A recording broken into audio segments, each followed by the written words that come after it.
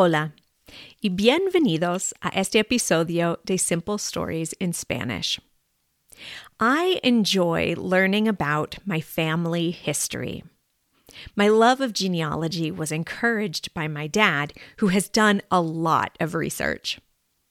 This last week, I spent some time searching for clues about my ancestors.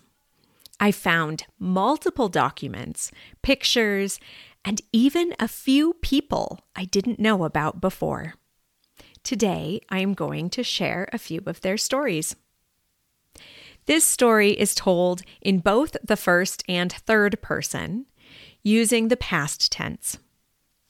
Important vocabulary in the story includes antepasado, ancestor, bisabuelo, great-grandparent, registro, file, luchó, fought, Alemania, Germany, Suecia, Sweden, and EEUU, which is the abbreviation for Estados Unidos, or USA. There are also a lot of dates. Years in Spanish are read as a whole number, starting with mil, thousand, and then the cientos, hundreds. I hope you enjoy las historias de mis antepasados.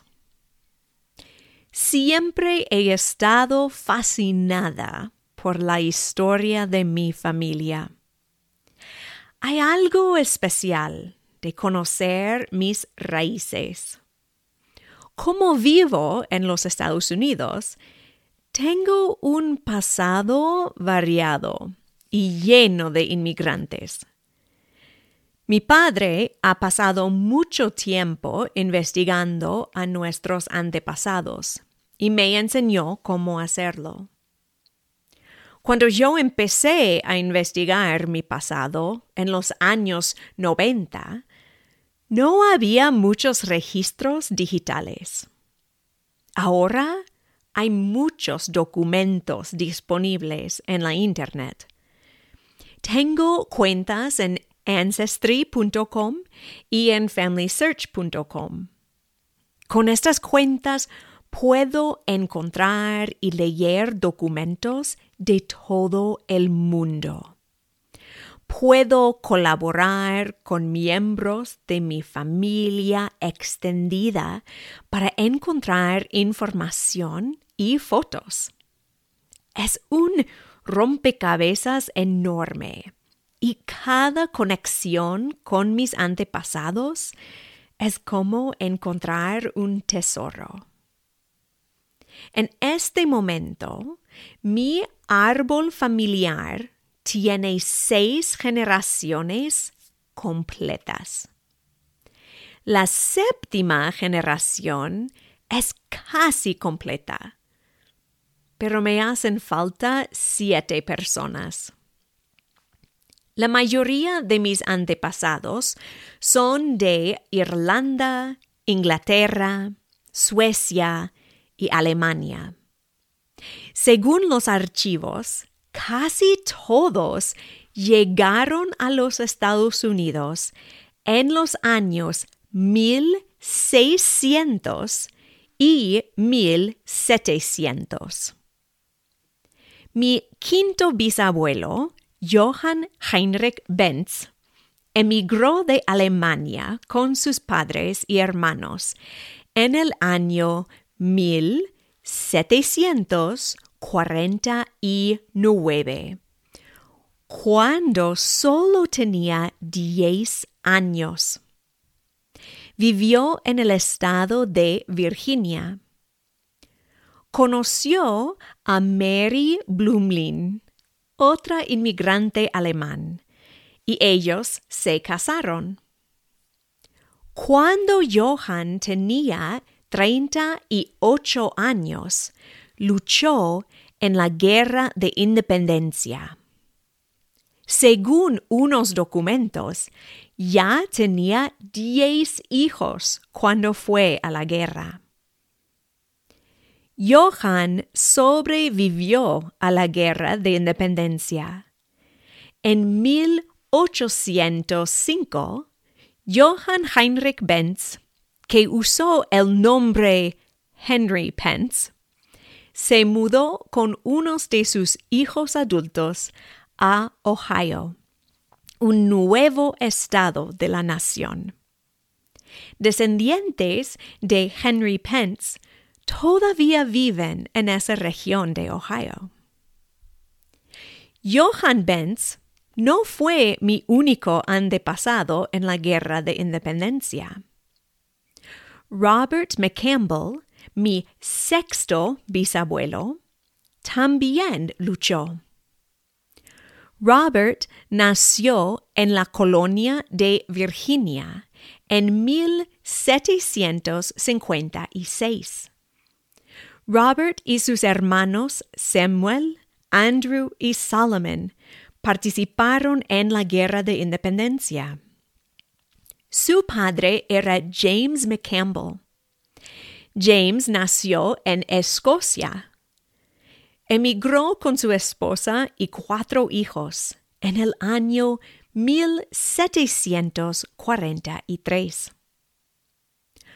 Uno de mis primeros antepasados de emigrar a los EEUU del lado de mi papá fue Obadiah Ward.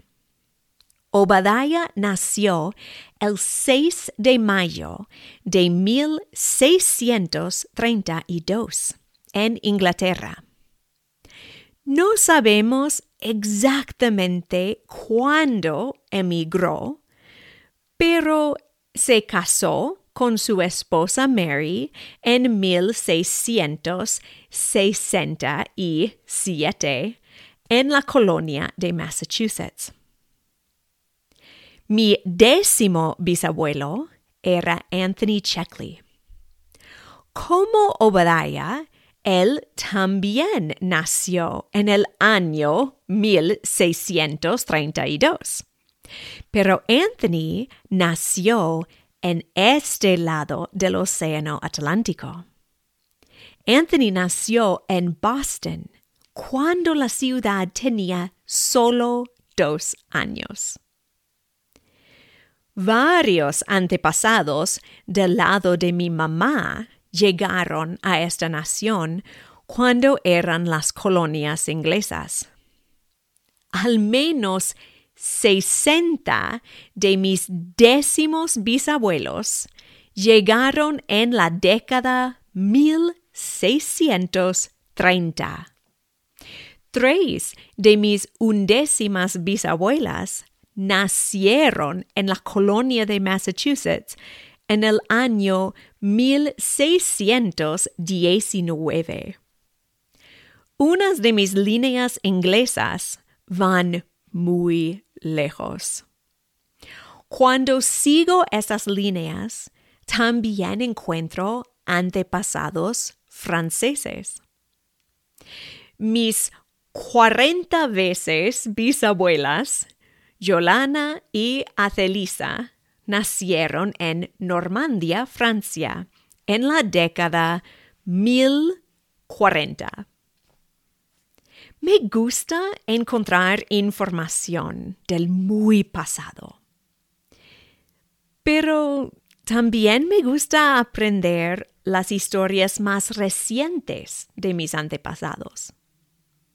Mi tatarabuela, Ida Abrahamson, era de Kristberg, Suecia.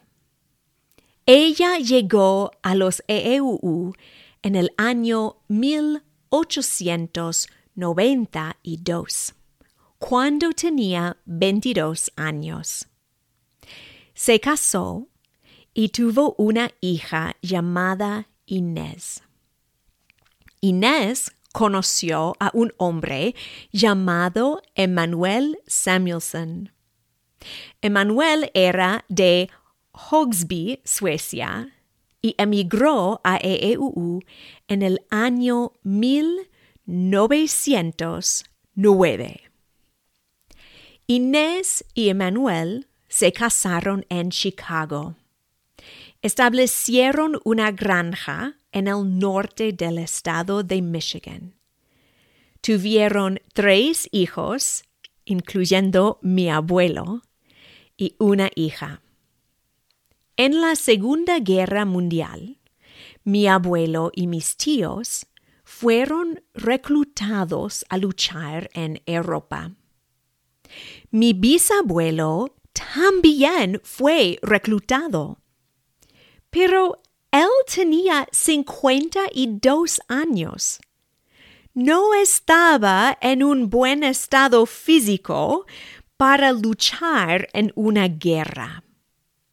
Pues mi bisabuelo fue reclutado no a luchar, sino a trabajar en una fábrica en Chicago. Trabajó por la compañía Rock-Ola, haciendo rifles para los soldados. Yo sé esta información porque encontré el registro de reclutamiento. Y después de leer la información en el papel, investigué la compañía Rock-Ola. Es como un juego. Una línea de mi familia que quiero conocer más es la línea de mi apellido, Given. Solo hemos podido trazar la línea Given a mi 5º bisabuelo, Clatworthy Given. Él nació en Ulster, Irlanda, en 1758 y murió en Chester, Pennsylvania, en 1820. Su hijo, Thaddeus o Taddy Given, fue mi 4º bisabuelo. Taddy se mudó de Pennsylvania a Ohio. Desafortunadamente, a Taddy le gustaba beber. Un día, Taddy tuvo un accidente con un tren. Estaba borracho y se sentó en las vías del tren. Cuando el tren llegó, Taddy no se movió de su lugar. El tren chocó con Taddy, pero él no se murió. Un artículo en el periódico local habló del accidente y dijo que Taddy era un delincuente borracho que tuvo muchos accidentes que casi le mataron. Sus hijos se distanciaron de Taddy y su mala reputación. Mi 3er bisabuelo, James Given, luchó en la guerra civil del lado norte. Se estableció como un buen hombre en Ohio. Su hijo, Albert Given, conoció a una mujer bonita en Ohio que se llamaba Effie Pence, la bisnieta de Johann Heinrich Pence. No tengo la información de todos mis antepasados. Hay varios obstáculos en obtener información. Un problema es que no todos los registros son digitales. Otro problema es que los registros son en idiomas que no hablo, como alemán o sueco. Otros registros fueron destruidos por desastres naturales o guerras. Aún con los obstáculos, creo que es importante aprender de mi pasado. Soy parte de todos mis antepasados. Su historia es mi historia. Estoy agradecida por todo lo que hicieron y las oportunidades que dieron a sus hijos y a los hijos de sus hijos, por generaciones, hasta ahora. El fin. Gracias por escuchar. You can find today's transcript and see a picture of my great-grandparents, Inez and Emanuel Samuelson, by clicking on the link to my blog in the show notes. This podcast is produced entirely with donations from you, my wonderful listeners, and that is how we keep it ad-free. Please go to Buy Me a Coffee and keep us going. There is a link in the show notes. Today, I would like to thank Julie for her support. She said, I am a mother of 5 and I am all in to really learn Spanish this summer. Your podcast is exactly what I need to gain confidence and enjoy the journey. Thank you so much. Gracias, Julie. I wish you the best of luck on your language journey, and I am happy to be a part of it. And thanks to all my listeners for your donations, your words of encouragement, and just listening to this podcast.